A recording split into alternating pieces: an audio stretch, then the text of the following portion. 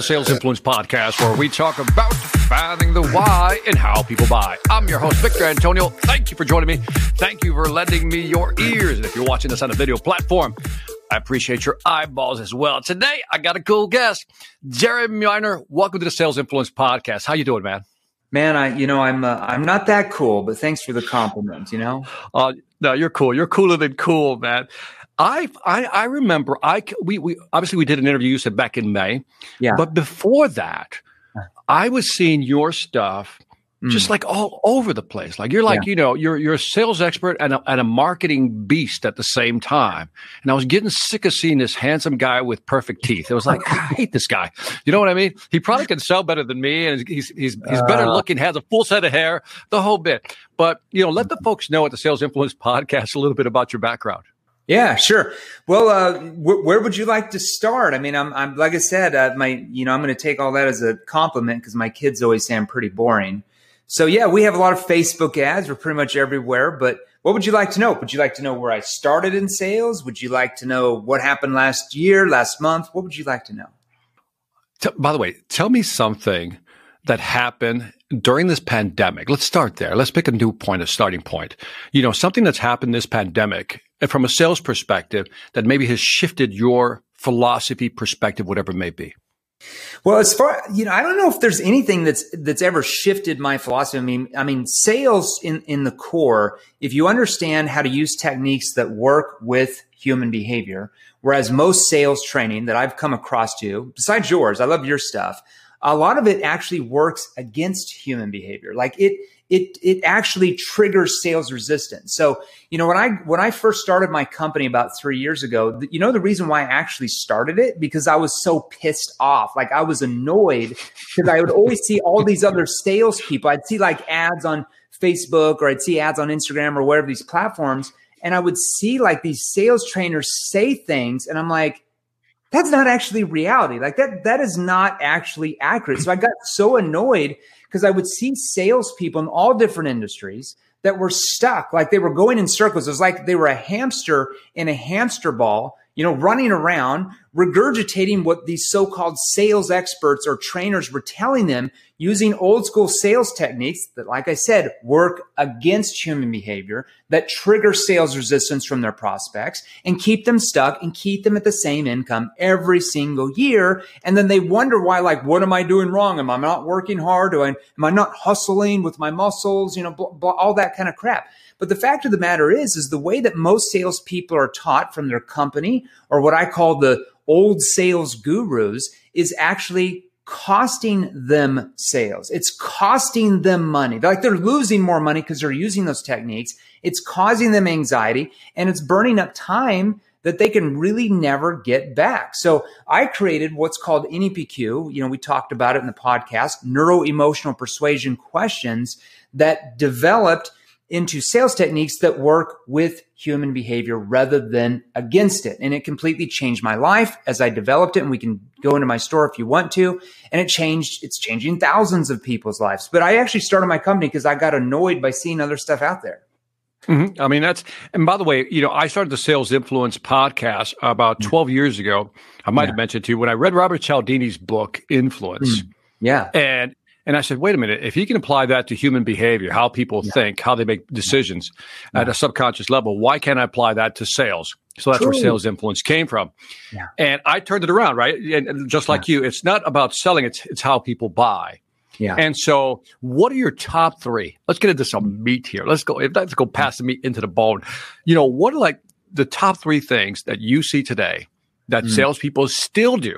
Because I'm with you. You call it the hamster wheel. I call it just an incestuous relationship with old material, right? They keep just the same thing over and over again. What are like three things you see that people do that you say, this is not helping at all? Well, let me give you the biggest one is that most salespeople are what we call product pushers. They're just product pushers, okay? You have to understand in our day and age, like we're not back in the 70s or 80s or 90s, even 10 years ago, people have changed. The consumer has changed. A good friend of mine, Jerry Acuff, I'm writing a book with, he talks about in one of his books, a bestseller, he talks about you have to stop acting like a seller and you have to start thinking like a buyer. You have to shift your mindset of what sales actually is.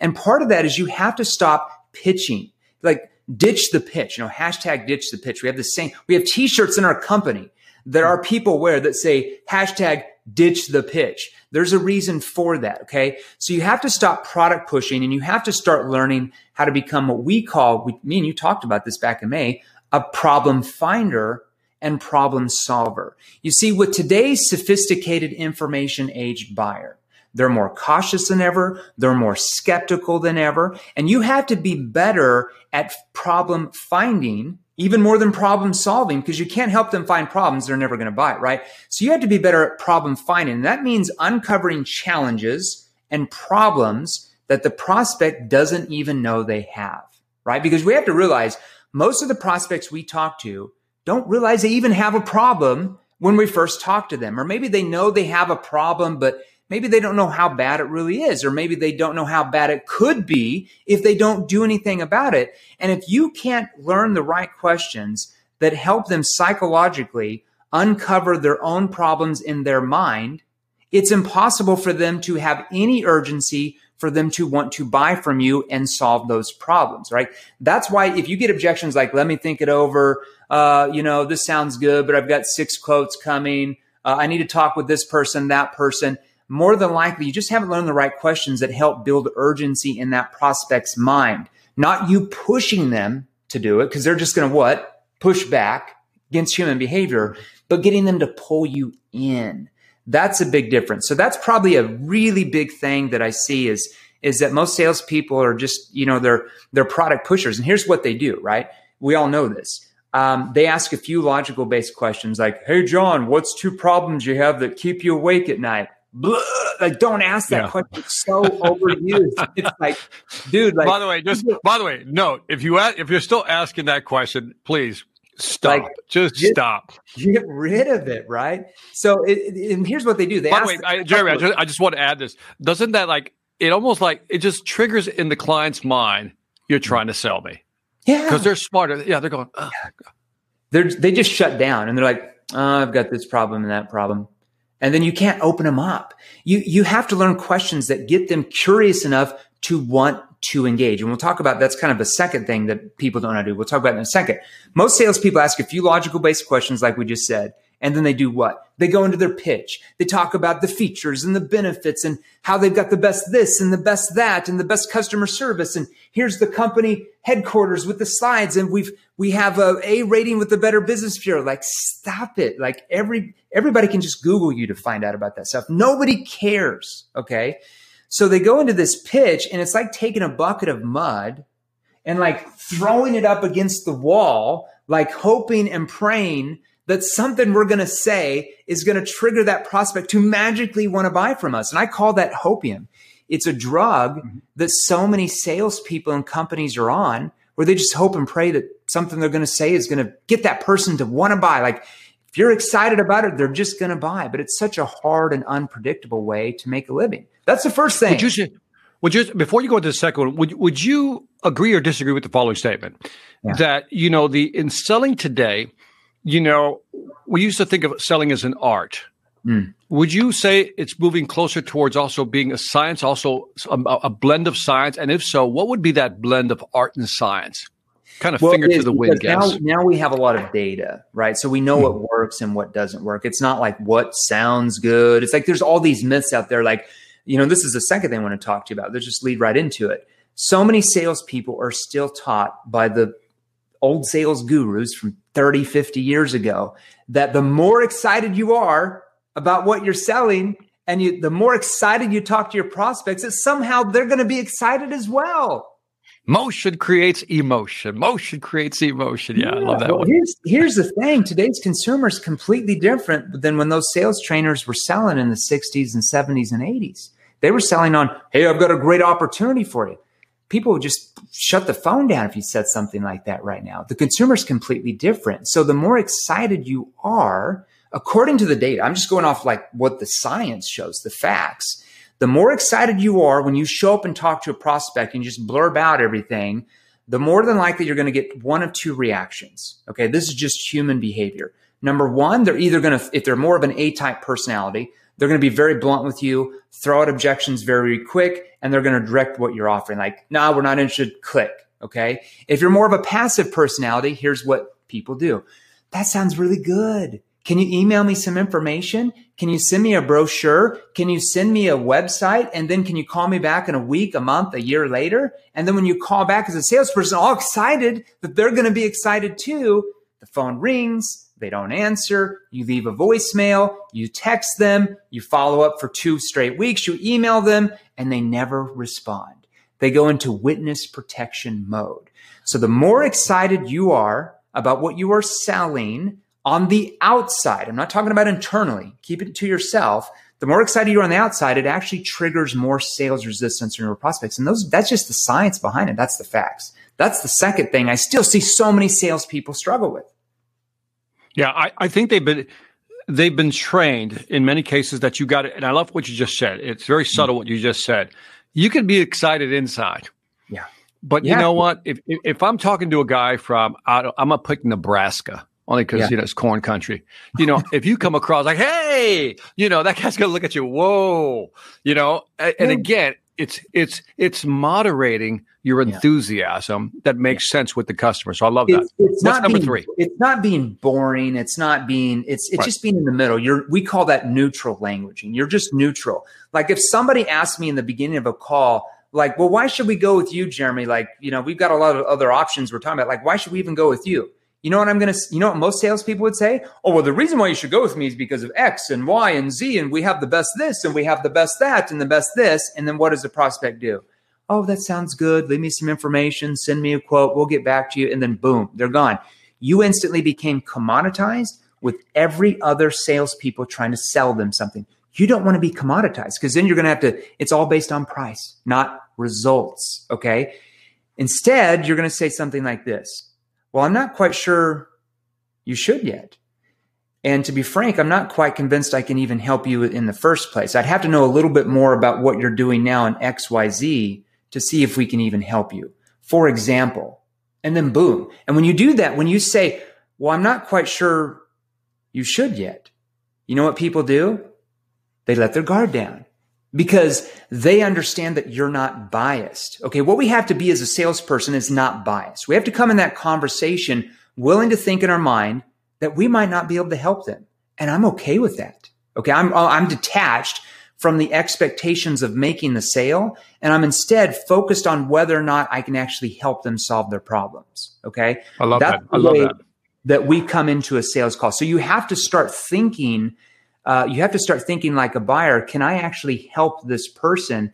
And when you come in unbiased like that, they do what? They open up to you. So when you're asking them questions, they'll divulge because there's far more trust there that you're there to help them, not like all these other salespeople that are there to stuff their solution down their throat.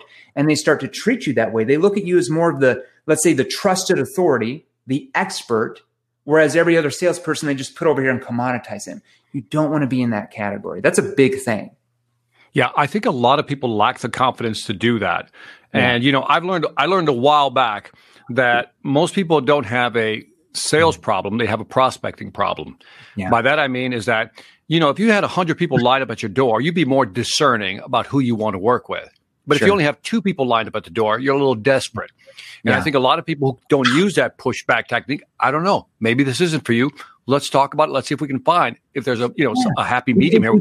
You don't know if you can help them at the first conversation. How would you know if you could help them at the beginning of the conversation if you don't even know what their problems are, or the root cause of the problem, or how the problem's even affecting them? You don't know if you can help them. You have to find out.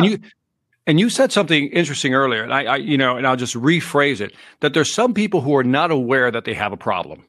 Yeah. Right. That you're right. So your question-based technique is really there to reveal the problem they didn't see, right? They had a blind spot. And then the other category you also highlighted was, and I'll use my phrasing, is that they know they have a problem, right? Mm-hmm. They just don't see it as urgent, right? It's not that big of a deal. And that's where you, again, through your questioning, you're digging in. Skills that determine if you're helping them build urgency in their mind that problem's a lot worse than they originally thought when you first started talking to them. That's what separates the men from the boys, the kings from the princesses, the princesses to the queens, that's what separates salespeople. It's really your questioning skills. How do you help? You do a lot of sales training. You work at small, medium-sized, large companies. You do a lot of sales training. Walk me through maybe a process, if you can, of how you help people develop questions. Like, I'm a salesperson listening right now. And I said, Victor, I go in there, Jeremy, I'm having the conversation. It's just that they're not opening up. And I think I'm asking the right questions. And if that person is listening right now, they're probably thinking, well, how do I develop good questions? How do I know they're good questions? Help me out, Jeremy. Yeah, let's do that. And then I want to give you the third thing, because I got a whammy coming for you. I saved the best for last on that. Love it. We don't want to skip on that. All right. So what you want to do is it has to be, you can't wing questions. You can't just come up with some questions and just like wing it on every customer. So in our sales training company, we have categories of questions. Okay. The first category is connecting questions. Connecting questions are usually initially in that first 30 to 60 seconds. And they focus on, it takes the focus off the salesperson and puts it on the potential customer. Connecting questions. Okay. When you use them with the right tonality, which we'll talk about in a minute, it gets the person to want to engage with you, to be curious enough to engage with you. The second set of questions we teach our salespeople to ask are situation questions. And these are all in order. Like, these are the order of the sales process in your conversations. Like, it is such like a factory. Now, we make it natural, not like a robot reading off a script, because that's not going to work. We make it so natural that it's like a George Clooney film where he's this character and it's George Clooney, but you view him as the character he's playing because he's so real and natural. You don't view him as the actor. You view him as the character, okay? That's what selling is. Now, so situation questions are next, and they help our prospects and us find out what their present situation is. What is what we call the current state or their present situation? Okay. Those are just fact-based questions. What do you have now? What are you using for this? Okay. Whatever, depends on what you sell. The next set of questions we're going to ask in that sales process are what are called problem awareness questions. Okay. These focus on what their problems are. What is the root cause? Like, what actually caused the problem to happen? Most salespeople never ask that. They just ask what the problem is. And they give them a logical problem, but they never go deeper than that. We have to find out what caused the problem. Like, what's the root cause? And then hardly any salespeople do this, is we have to find out how that problem is affecting them even personally, because that's when emotion and feelings get involved. And as we know, people buy on emotions. They only justify with logic, okay? So we can't sell without an emotion brought out. So those are problem awareness questions. Now, once we get them to realize, that's when they start to realize, like, oh crap, I do have a problem I didn't even know about. And it helps you realize what their true problems are. Then we want to focus on where they can be once those problems are solved. We call those solution awareness questions, okay? So we get them to, basically it helps that prospect buy in to the idea that once this problem is solved that they just 10 minutes ago didn't realize they had, where they actually can be. Okay. We call that their future state. Okay. So those questions help them to start thinking about what's going to happen once this is solved, right? So they stop thinking about cost and price, and we get them to start thinking about where they want to be in results, more results-based thinking than price-based thinking. Okay. Then we ask what are called pretty much one consequence question. And that basically gets them to question their way of thinking of why they've allowed this problem to even keep going, and what's going to happen if they don't do anything about this. So it's a consequence question. Then we transition right into our, I would say, presentation, where we feed back what they said they wanted and how our solution can solve everything they said they wanted. And then we simply ask what are called commitment questions. We don't believe in the word closing questions here. I don't like the word closing because I feel like it labels people as like a thing or an object, right? Like if you walked into Best Buy and somebody sold you a TV and then you overheard them like, oh, I just closed that guy. Like, what? It doesn't make any sense. So we ask them what are called commitment questions. John, do you feel like this could be the answer for you? Right? Commitment questions that get them to commit to take the next step and purchase. Now, if you're in a more of a complex sale, it might be a smaller commitment to schedule a demo. It might be a smaller commitment to have a boardroom meeting. It might be a smaller commitment for the proposal. It just depends on what you sell. But the commitment questions get them to commit to take the next steps Whereas most salespeople don't even know. They just kind of follow up with them in a couple of days and they just kind of wing it. It's all in that stage. And because it's in those stages, it helps the salesperson really be able to duplicate it in their sales industry with their salespeople. It doesn't matter the industry. Basically, those questions can be used for any industry. We just have to tie them into what they sell. Does that help? What do you mean, does that help? Of course it helps. Mumbo jumbo, I know. By the way, no. So connecting, situational, right? I think problem awareness, solution awareness questions, consequence questions, presentation, and then commitment questions. I think I got the whole flow there, right? So I'm listening to you, man. I'm listening. And so what's interesting is that, when you look at this process, and again, we're trying to help people on this call, right? Is that the connecting question is something you'll have to work on. Situation is really good questions to kind of pull from the customer where their current state, as you put it, right? Yeah. Their problem state. And then the problem awareness, I like this. I think this to me is like the pivot point, the inflection point, because in the problem awareness, as you said, if you ask them something and they give you the problem right away, the tendency is to just jump right in and start solving things. Yeah. But you said something important because there's an emotional component here, and there really is. And that is, there's two things going on. See if you agree. One is the emotional part, like how is it impacting you personally and your situation in the company, right? Mm-hmm. But then from a logical side, the left brain. Let's go to the left brain just for a little bit. Is that what else is that problem causing? What's the ripple effect? Because it might be, that's doing this, then that causes this, and I'm losing people. Now I have to hire people. I can't. And now they realize they have 10 more problems from your questions they didn't even realize they had. Automatically, when you're able to do that, the prospect, they automatically view you as the go-to expert because no salesperson has ever been able to help them think that way, ever. It's almost like we're challenging them in a way to think differently. We're not doing it in a pushy, aggressive way, but we're softly, I call it the velvet sledgehammer. We're not a sledgehammer that just goes in hardcore closing. That's not going to work in our day and age. We're more of the velvet sledgehammer where they can't even feel it. They don't even know what's going on, but it's so different. It's brought out so much emotion. It's brought up so many problems they didn't even think they had from your questions that they have to view you as the go-to expert. So whatever you're charging, they're gladly pay more because they view you as actually getting the result. Whereas other salespeople sound the same thing. Well, it's cheaper, but I don't know if I'll actually get the results.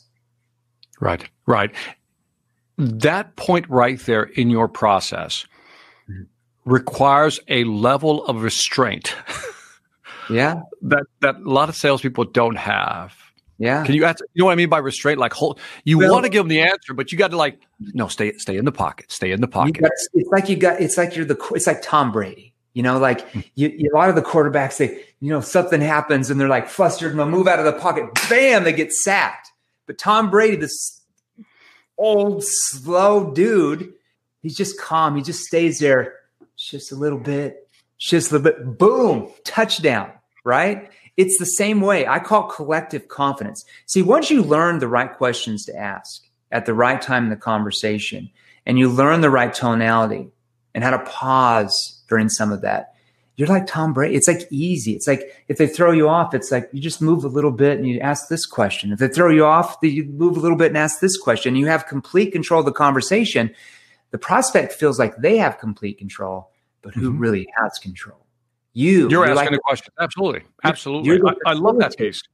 Yeah. And by the way, all they're doing, and the reason I like this process is because all they're doing in that problem awareness phase where you're asking questions is helping you develop a better presentation for them. Yeah. Because all you're doing, Victor, is you're repeating back what they said their problems and challenges were and how you can solve them. Nothing more, nothing less. Like I've got on demos with companies where they were doing demos of their products and services, and they're like going over 20 other features and benefits that have nothing to do with what the prospect was looking for. And because they did, it caused objections to happen and they didn't buy. Mm-hmm. I read a study years ago, Jeremy, where it was kind of along the lines of, you keep talking about it has this, and this. Now, it's beyond what the customer wanted, right? It also has this, has this, has this. And in the customer's mind, to your point, all they're saying is, yeah, but I'm never going to use that. So am I just overpaying? Or I'm never going to use that. Or, that's going to be hard to implement with our IT team. Or yeah.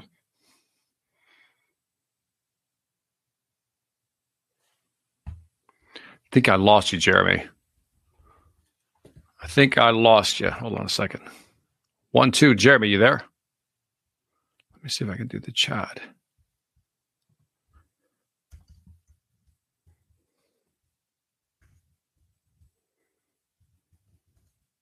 I lost you.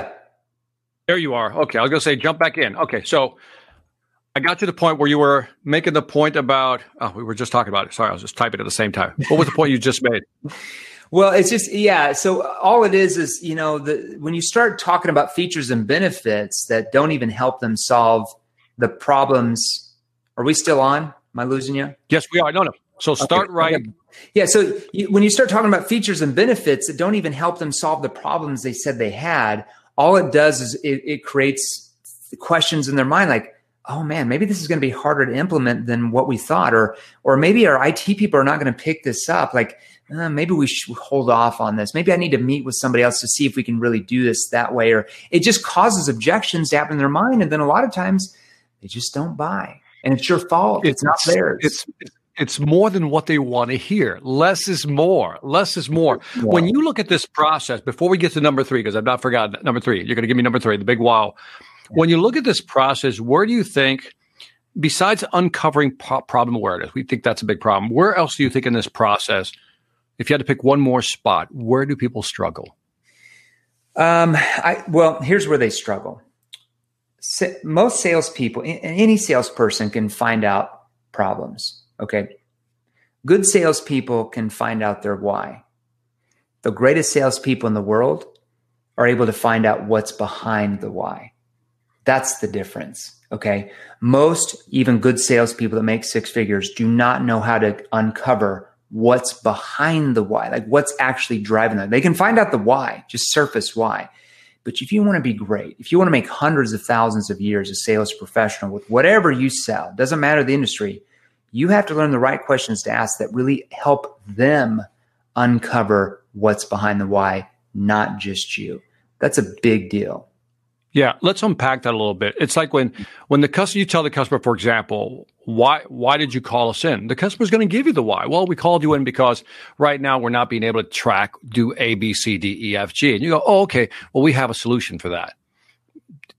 Game over. Just kind of just game over. Game over. Penalty. Yeah, send us a quote. We'll get back to you next week, and then you never hear back from you. You're instantly commoditized when you jump on your solution that early in the conversation. You haven't diagnosed yet. You got to diagnose. And that's where your question-based process comes in, right? You're asking the questions. Okay, but again, I just want to use the word restraint. I don't know why that word pops into my mind when I'm talking to you. It's like restraint is the key. Yeah. Throughout this process. And then when you're in the presentation and you're trying to get the commitment questions, that's when you begin moving forward, so to speak. Yeah. Through the waters.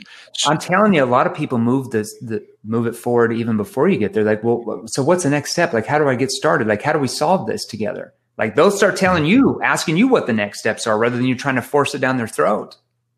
Yeah. And again, when somebody says, yeah, I think this is good for us, I think it'll work. Most people say, great. Whoa. Yeah. Whoa. Why do you feel like it would, though? There you go. That's right. And it's almost like you want to grab it, but you don't grab it. You see it, but you don't want to grab it yet. Just look at it. Yeah, I'm skeptical that, whoa. Why do you feel like it would, though? Like in that tone. And they're like, well, because of this, and it's going to do this, and it's going to do this. Okay, so time to make a change, possibly. Not, okay, so you're ready to buy. Okay, so time to make a change, possibly, right? Neutral, right? Yeah. By the way, you and I have the same philosophy when it comes to the voice. Yeah. It's one of the most powerful tool sets that powerful tools in your tool set that you can use, because the way you say things, the way you drop it, the way you emphasize the urgency, I need you to think about that. And be okay with the pause. Do you know what I mean? Be okay with the quiet. Yeah, it's the verbal pausing. That's my third point. I wanted to hit on that. Oh. You hit right on the head. It's your tonality. Oh, God. I mean, Victor, most salespeople, they just never taught. I think this is big. By the way, I agree with you. This is big, Jeremy. This is big. Taught the right tonality. If I said the same question like this, if I said, let's say if it was a consequence question. Let me give you 2 different examples. Let's say, here's the wrong way. Okay, John, so what are the possible ramifications if you don't do anything about this and the situation gets worse? Now, let me say it the right way. So I guess what are some possible ramifications if you don't do anything about this and it actually goes worse? Completely different answer, right? I said the exact same words, but it's how I said it. It's that pause. See, here's what we have to understand. When we call a lead, inbound, outbound, or cold call, or we're in front of a boardroom meeting or on a Zoom meeting with anybody, it doesn't matter if it's B2C, B2B, your prospects, no matter what industry you're in, are picking up social cues based on your tonality and what you were asking and saying that trigger one of two things to happen. If you don't know how to do it the right way, it automatically triggers sales resistance. The wall comes up, they're shut down, and they start throwing out objections. Now, if you know how to do it the right way, that you and I both teach, all it does is it forces that person's mind, their brain, to become so curious that it almost forces them to want to engage in that conversation. That's what it does mentally to them. If you know the right verbal pausing and the right questions to ask when you initially talk to that prospect. You can give two people the same script. It'll sound differently. I was talking to Devin Reed. He's a content manager over at Gong.io, where their whole thing is a revenue intelligence platform where they do the recordings of the actual calls. Yeah. And then they kind of, measure their success. And he said the same thing. He just used an AI machine to tell me what you just told me, which is, look, Victor, we can tell what deals close by pauses, tonality, and, the response that you get back from the customer. It's just, what's interesting, Jeremy, is that you're highlighting something is that I think salespeople got this wrong, and I could be wrong, but you tell me, is that most salespeople are uncomfortable with the pause because, first of all, it's uncomfortable, dead silence, right? And maybe it'll come across as they don't know what they're talking about. Where I view it as, you're giving how you just did that example, the ramifications, and then the consequences of not doing anything. So you just broke that up into two questions, part B, right? Yeah. But that also gives the customer some time to really absorb what you're saying. Yeah. If you say that too fast, they're just giving a knee-jerk answer. It's like if you walk into the retail store to buy a pair of jeans and the salesperson goes over, how can I help you? I'm just looking. It's just a knee-jerk question. It's a knee-jerk reaction to a knee-jerk question.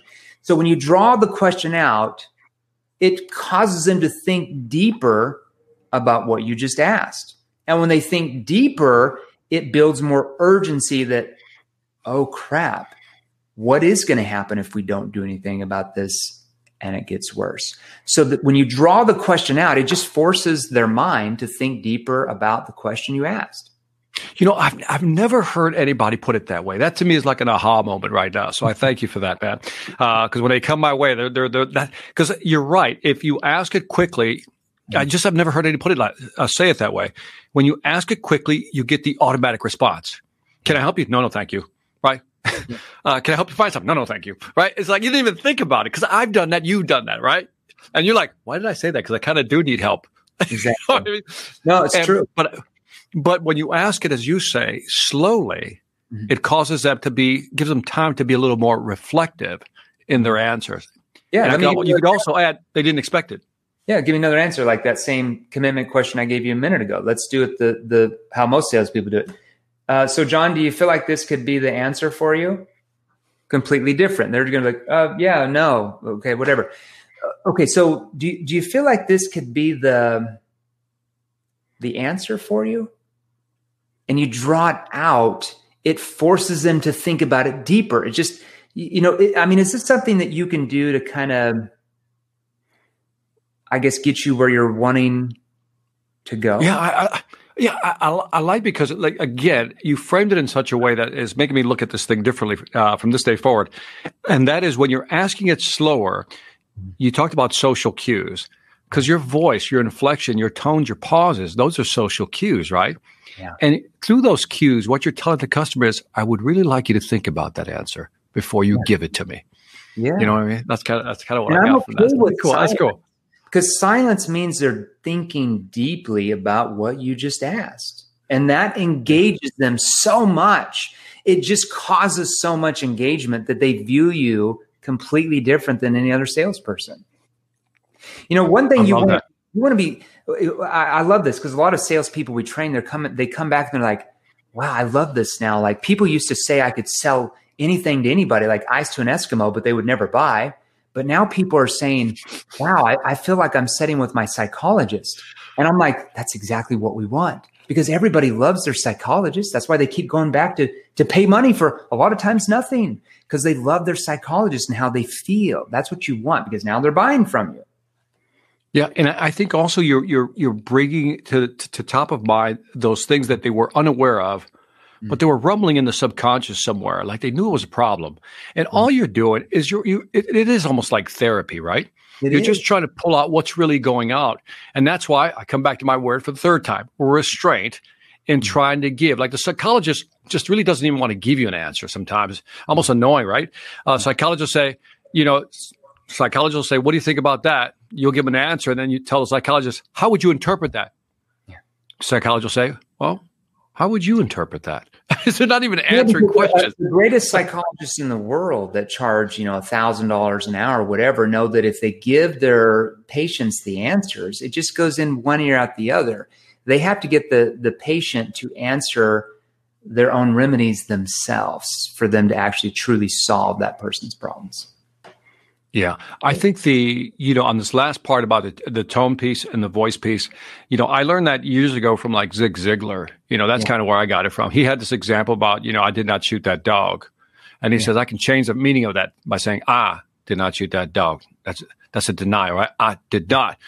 Yeah. He goes through the whole thing. And I go, and it was the first time I heard somebody say, oh, that's how you use tone. Mm-hmm. And then I started using it, but it does take practice. How did you master that? I mean, how did you master that? How did you? Lots of practice, lots of reading. Like I said, my background in college was behavioral science and human psychology. So I think I had an unfair advantage. I started learning from a very young age, and I started selling at the same time. And that's where it all happened to me, because I got my first job when I was like 21, almost 22. I think it was like close to being a senior year in college. And I never graduated, by the way. I still have 13 credits left. I actually dropped out because I was making too much money as a salesperson. But anyway, so I got this job, and the company gave us a script. They're like, here, read these 7 or 8 guru books from these gurus and use it. And we'd studied up for like a month, and then we hit the doors. And man, I just got slapped in the face. Like I would say, oh, I'm going to use this technique from this book that this guy told me. And I'd say it, and they'd be like, wham, not interested. And I'm like, it took me like about a month and a half to figure out like, hey, this old school stuff doesn't really work that well with people. And at the same time, I was learning from my professors and other, high level books I was reading that the most persuasive way to communicate was to allow other people to persuade themselves. But it was all this theory. There was no like sales training course that actually did all of that. Like wrote it, had all the questions to do it. It was just theory. Like, okay, that makes sense, but how do I do it? And so that's where I started developing NEPQ, neuro emotional persuasion questions.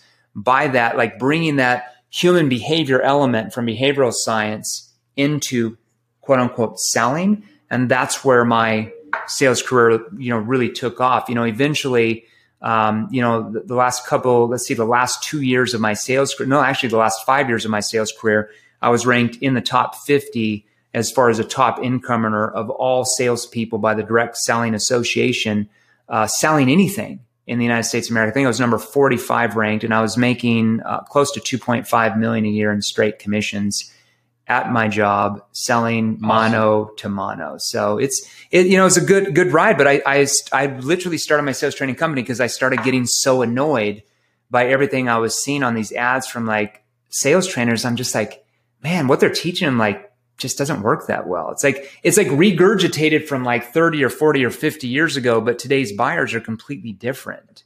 So when you look at, I wanted to ask you before I forget, when you look at mindset, and I'm not talking mindset up here. I'm talking about, when you work with people, Jeremy, and they're like, I don't know if I can, I don't know if I can ask the right questions. I don't know if I can do this whole tonal thing or really ask, talk to me about how you break through people's wall, that mindset wall where they're like, I don't know if I can do this, Jeremy. What are some of the things you work with them on? Well, I just ask them, which is more riskier? Is it more riskier for you to learn how to ask questions and learn the right tonality? Or is it more riskier for you to keep doing exactly what you are doing now and making the same amount of income you are now? Which is more risky, staying in the status quo or actually learning more advanced skills to double and triple your income? Which is more risky? By the way, did you see what he just did? Did you see what I just want to pause there, because if you didn't catch what he just did to me, he actually tried to use that crap on me. He actually did it. He did it. He did it. I asked him a question. He said, "Well, Victor, it's all about asking a question."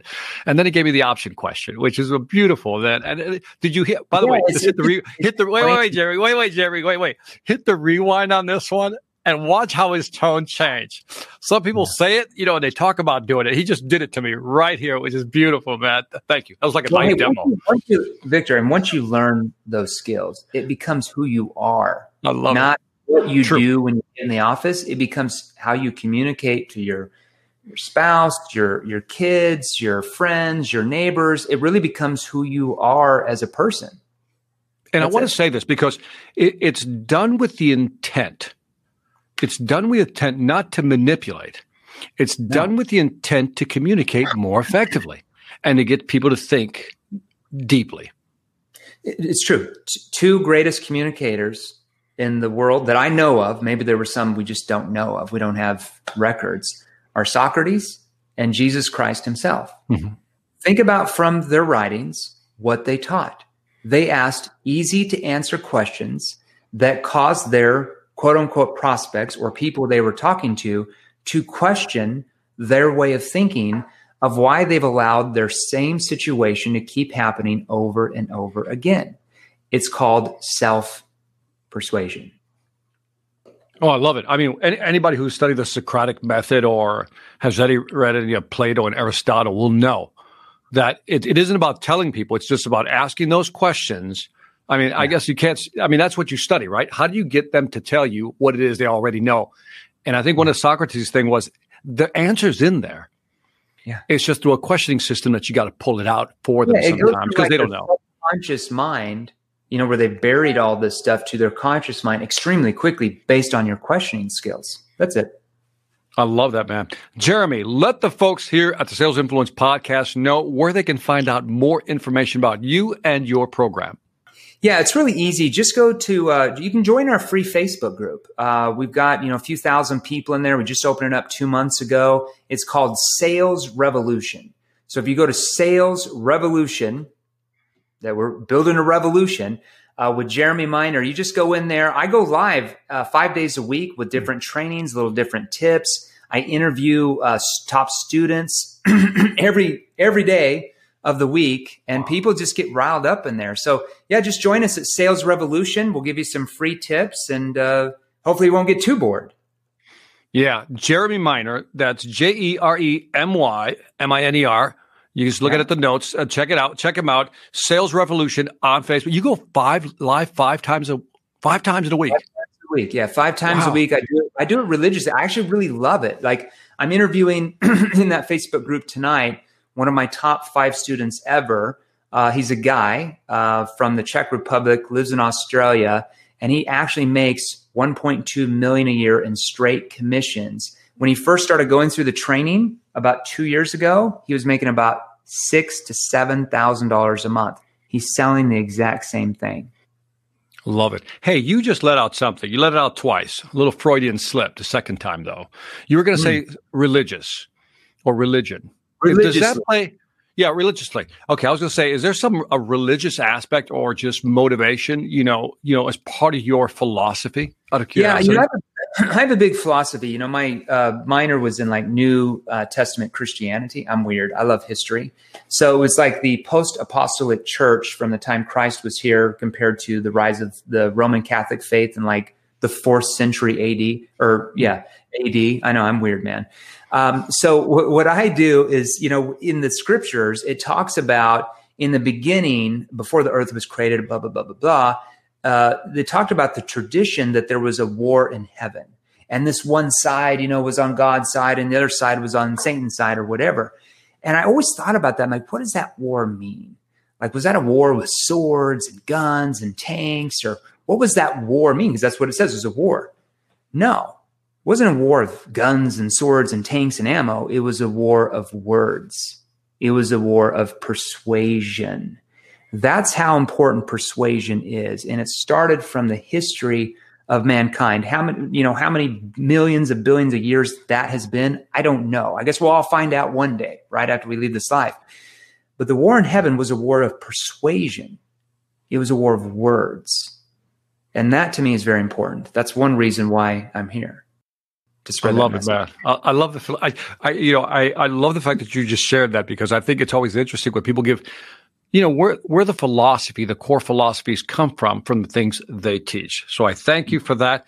And Jeremy, thank you very much. And that is it for the Sales Influence Podcast. Leave me some feedback on iTunes, Stitcher, YouTube, Pandora, wherever you find us. Also, check out Jeremy Miner at Sales Revolution on Facebook. Check him out. He's going live 5 days a week. You can't ask for more than that. Also, after you've done that, check out the Sales Velocity Academy. You know the deal, salesvelocityacademy.com. And lastly, I want to thank you. This is Victor Antonio, always reminding you, selling ain't hard when you know how. Take care.